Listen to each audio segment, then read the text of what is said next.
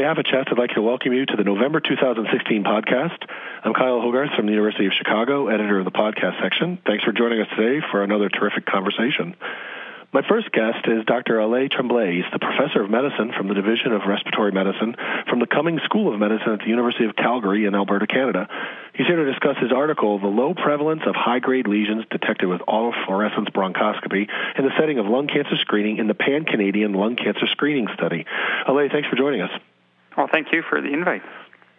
Our next guest is Dr. David Ost, professor of medicine from the University of Texas MD Anderson Cancer Center in Houston, Texas.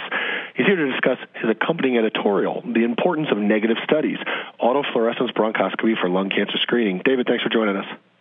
Thank you. It's my pleasure to be here. All right, guys. So, Alain, why don't you start off just maybe some of our listeners aren't really even familiar with what in the heck autofluorescence bronchoscopy is, and both kind of the concept or how one would do it, and then both of you, if you don't mind, to set a stage of how did we get to the point of this very large study within Canada? There clearly must have been some prior data that propelled this forward. So set the stage for us. Right, so autofluorescence bronchoscopy is a technique that's been around for over 20 years now, and basically the general concept is that with special filters, the reflected light emitted from the bronchoscope reflects differently or autofluoresces differently in areas of the airway mucosa that might be abnormal, in particular malignant or pre-malignant. So the general idea is that you do your airway exam with white light bronchoscopy, and then you do it again with autofluorescence bronchoscopy, and you should be able to pick up additional abnormalities that were not visible to the naked eye or to white light bronchoscopy. And there's multiple systems that have been placed on the market, with that purpose in mind. Really over the last 20 years. I forget exactly what year the first system came out, but it was sometime in the mid-90s, I believe. And we know from multiple studies that the autofluorescence systems are better than white light bronchoscopy at picking up these early dysplastic in situ lung malignancy. So that's something we've known for a long time, but we haven't really known how to apply that in a clinical setting. And the debate about whether, how much did it matter? Did you can find them, but if at what rate and do these lesions progress, et cetera? I believe that's part of the story as well. I think so, and I mean, along with those questions of what does it mean to have a dysplastic lesion, in fact, I think autofluorescence bronchoscopy has opened the door to us understanding that the lesions even exist and how frequent they are, and over time, how they evolve. Do they all become malignant lesions eventually or not? And that's really something that's evolved over that 20-year period, to the point that we now know that some of these earlier dysplastic lesions really are very unlikely to progress to invasive lesions, and perhaps that's one of the reasons these techniques haven't been as useful clinically, is that they don't necessarily identify lesions that will lead to clinical disease. So the idea was essentially screening bronchoscopy. That's right. I mean, it's been used initially in very high risk group, and some of the interest would be, for example, in someone that you're already performing a bronchoscopy for a right upper lobe tumor to see if there's any other synchronous cancers, for example. These people would have a much higher risk of having that than a more general group of smokers, for example. So that's where that's the kind of patients that initially underwent these tests, and in these fairly highly selected groups, investigators have found fairly high rates of abnormal findings. So then the concept so with that backdrop, then the idea here, of course, as both of you highlighted in your articles, I mean, with lung cancer screening, moving forward and becoming, I guess arguably it is mainstream, but it's obviously still having some implementation issues. But, we all are happy and we're all excited. We also think we can do better. And that struck me as one of the underlying themes here for the Pan-Canadian Lung Cancer Screening Study was, what else can we do to try to improve outcomes for this high-risk patient population even further than just low-dose CT scan?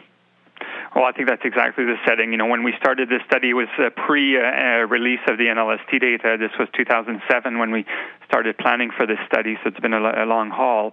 But at that point, and since then, we know that lung cancer screening was promising, and now has been proven to reduce mortality. And that's fantastic news, of course. On the other hand, I always point out, and it's not because I'm a pessimist, but I point out that even in the screened patients in NLST, 80% of the lung cancer deaths still occurred. So we reduced it by 20%. But that doesn't mean there's no room for further improvement in our screening process. So with that in mind, again, there was some preliminary data suggesting that some of these lung cancers could be CT occult. These more central, perhaps squamous cell type lesions would be much harder to detect on low-dose CT, and that perhaps something like autofluorescence bronchoscopy could be the tool that gives us that incremental detection rate. And, I think there's a fair bit of rationale for that, and there was actually empiric data from British Columbia where they'd done a reasonable sized study with just over 500 patients, and they had found that about a quarter of all the cancers they detected were in fact CT occult. Now, again, that sounds like a big study, but even if you have 500 people, you're only talking about a handful of actual cancers. So, the sample size of cancer is still relatively small, despite a large number of people screened. And actually looking at the NLST data, there's also some interesting information that comes out of that. And I think we all know that screening is very good at detecting these more peripheral adenocarcinomas. And in the NLST, there's a predominance of adenocarcinomas found compared to what the clinical, distribution of adenocarcinoma is in non-screen detected cancers, lung cancers, and fewer squamous cell cancers in LST than we see clinically. So there is a skew there. And also, when you look at NLST cancers that occurred between the screening episodes, so that were not detected by the scan, the ratio shifts the other way around, that there's actually much more squamous cancers and fewer adenocarcinomas. So there is something about the low-dose CT approach that is not quite as good for these central squamous-type lesions. So this was really the background for us starting this study. No, there clearly was a very strong logic, and data set to push it forward. But just out of curiosity, David, at MD Anderson, is autofluorescence bronchoscopy part of anything routine there, or is it something that once in a while we'll pull? LA talked about using it, like say in a right upper lobe lesion that you're evaluating, and maybe going to go stage, but maybe evaluating for synchronous lesions and or evaluating margins for resection, etc. Is it something that you have utilized in your practice, both at MD Anderson and prior? At MD Anderson, we have not used it routinely for clinical purposes outside of a study setting. Having said that, we always have the capability available. So, if, for example, in Japan they do sputum cytology screening, and you had a positive sputum cytology, but we couldn't find the lesion on CT, then we would go in and do it. But that really doesn't occur in the United States. So, Is it available? Yes. Outside of a clinical setting, do we really use it? Hardly ever. I mean, once or twice a year in the past. I haven't used it in the last year. But we had studies where we did do follow-up after resection to get tissue and for molecular scientists and such, and we didn't find a high rate. So our results, anecdotally, were very similar to Elaine's study here. Right. No, and that my experience would reflect the same as well at our institution. LA, as we're going to get into the study now, one of the things that you highlighted in the paper was the fact that you essentially, in order to actually ensure that people were doing this correctly, there was a very rigorous training for these are all people that are excellent at bronchoscopy, but actually had still a limited experience with autofluorescence, at least out of some of the, established centers of excellence that, have done some of the prior work in this disorder. In this technique. I guess, on one level, the study, had a good foundation of, why we would do it. But that being said, with 20 years of knowing this was around, it still struck me as something that was never widely adopted, even across Canada, definitely not across the United States. And I'm just curious, both of you actually, as to your opinion as to why that may have been. Well, I think it's a little bit like David mentions. We had a system before the study started as well, and it was used occasionally. And I've always commented that it was always a bit of a technique looking for the right indication, and everyone was really excited about it. We kind of knew what it could do, but we didn't quite know when to do it. So I think even though we had the system here for many years before, it wasn't something we were doing weekly by any means. Okay, so let's get into the heart of the study, because as David pointed out in his editorial, and I'm sure we'll echo here in the conversation. If nothing else, congratulations to you and your group for pulling off a very large, well-designed, well-done study in the field of bronchoscopy. That alone is an accomplishment. Yeah, it certainly was a large undertaking, and I have to acknowledge Steve Lamb in Vancouver, who is the lead behind the overall study, and also the autofluorescence component in terms of pushing this forward and bringing these multiple Canadian sites together into the PanCan group. And I think that's had a really great impact nationally, not just as part of this study, but for kind of ongoing projects and eventual implementation of screening programs across the country. So I think this study has had a lot of downstream benefit, and he really is the one that saw this and was a champion for the whole project. Over 10 years ago now. Okay, so let's tell us what you found. Well, so the PanCan study was developed, primarily as a CT screening study. So we enrolled over 2,500 people in 8 sites across the country. And, there was multiple research aspects to it. Probably one of the interesting one is that we used one of these risk prediction models to enroll people, as opposed to some of the, what we call the NLST criteria type enrollment criteria. So we enrolled patients that, according to the calculator, had a 2% risk of lung cancer over 5 years, which gave us a fairly high risk cohort. And then, as part of that, we offered an autofluorescence bronchoscopy in the first half of the cohort, ending up in about exactly 1,300 participants undergoing that test. And the reason we didn't screen everyone was essentially a funding one. As you can imagine, doing 1,300 bronchoscopies has a substantial cost to it, because these were not considered clinical care, of course. So that was the background for the study. So as you mentioned earlier, we had 7 sites, so we had to make sure that everyone was properly trained, had the right equipment. Fortunately, each site had at least one operator that had a significant experience, either locally or during their training in other centers with the autofluorescence. So there was always a lead person at each site, and we also had the support from Tom Suteja in Holland, who's again one of the pioneers in the autofluorescence field, who reviewed a lot of the initial videos that we would send to him and fed back some comments in terms of a quality analysis of the procedures being performed. So we had a lot of kind of the program set up properly to make sure that the test was being done properly. So we did go through these 1,300 participants. They all underwent bronchoscopy. This was all done with conscious sedation. That number allowed us a power of 10%. The power to detect a 10% increase in the detection rates for cancer through the screening. So the idea is that we detect 10% more cancers than we would with low-dose CT alone. So I think most people would probably agree if you're detecting fewer than that, the cost and invasiveness probably would not be justified. Right. Now, the main findings, really were in some ways disappointing. Of course, when you go through that effort, you hope you find something useful. As you mentioned, there's usefulness in negative studies, but you're always hoping you'll find something positive.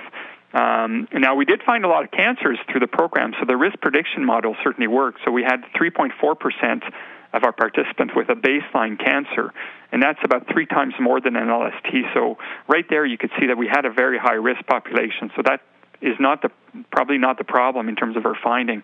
And about 60% had emphysema on their CT scan. 50% had airflow limitation on spirometry. So this was a really significant cohort at risk for lung cancer. So the AFB findings, on the other hand, were quite rare. So really, of any findings of dysplasia or worse, so any level of dysplasia was found in 1 in 20, so just over 5% of participants, which might be reasonable, but the vast majority of those were mild to moderate dysplasias.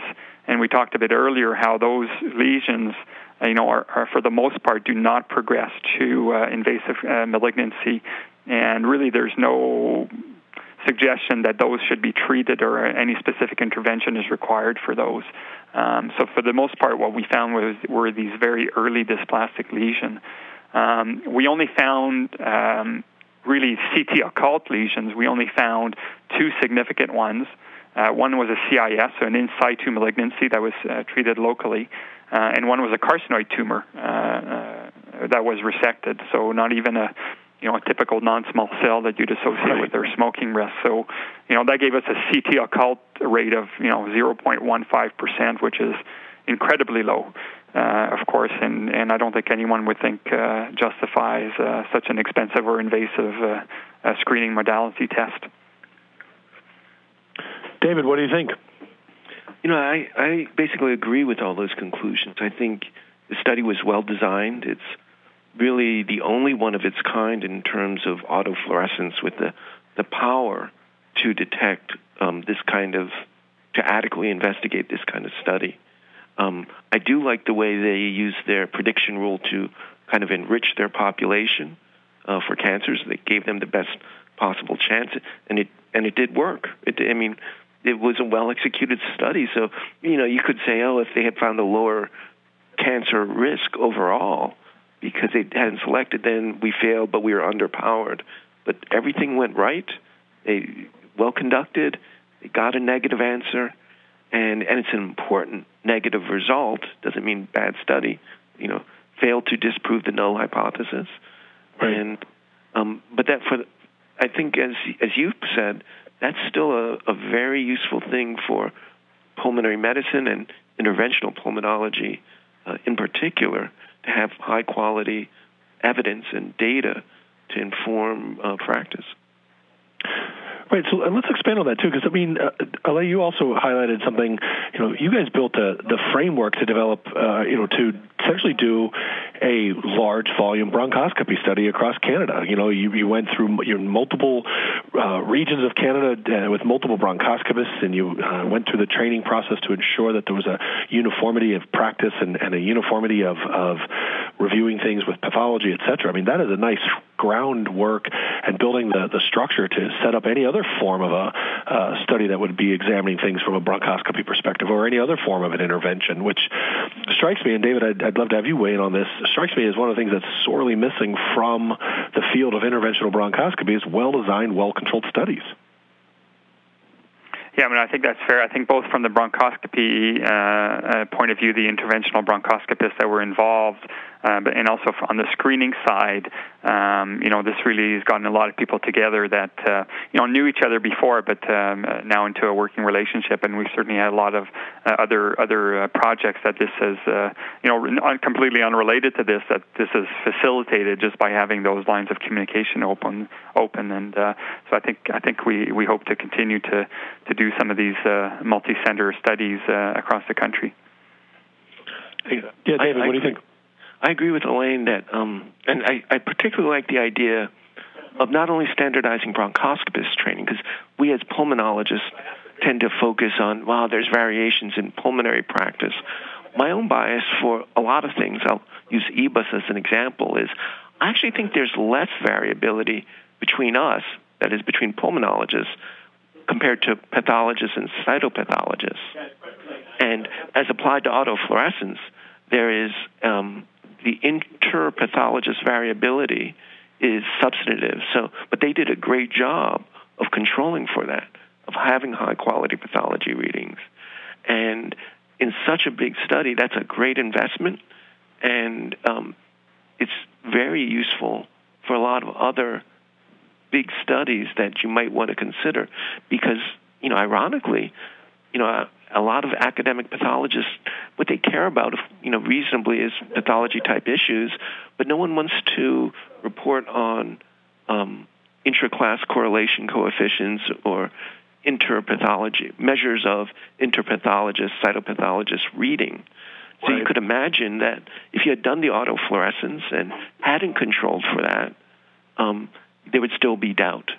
Or conversely, maybe some of the variability between studies, some of the smaller studies, is not variability only between pulmonologists or between patients or between clinical context.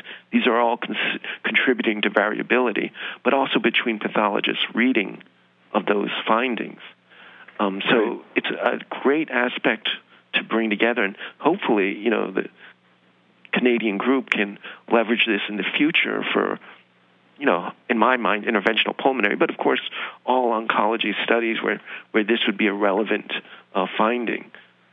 Same applies, by the way, to interstitial lung disease. Right. Another good example. No, and you bring up the right point too. I mean, I think that one pathologist's severe dysplasia is someone else's mild to moderate dysplasia, for example, right?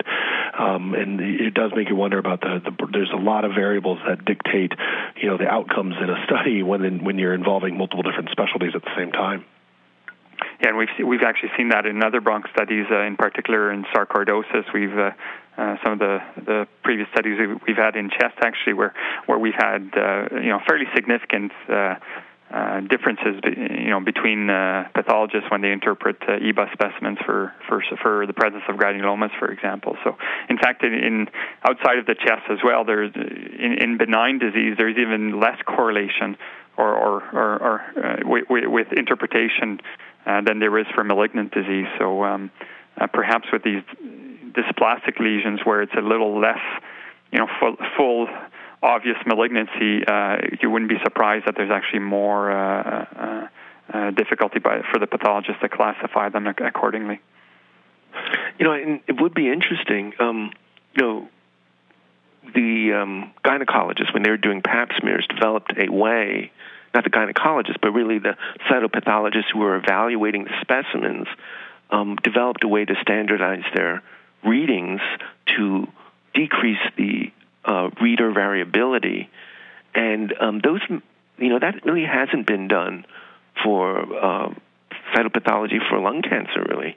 And of course, as pulmonologists, you have interest, but you don't have agency. You can only influence people to try to do it and hope that they do it. But I think your paper indirectly shows the strength of that approach. Hopefully, others will follow. So that it would improve the quality of care, it would improve the quality of academic data, remove one significant source of variability, and maybe there are pathologists in the audience who will take the idea up and run with it.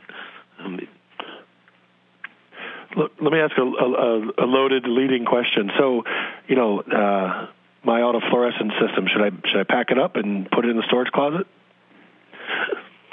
Is there still a role for it?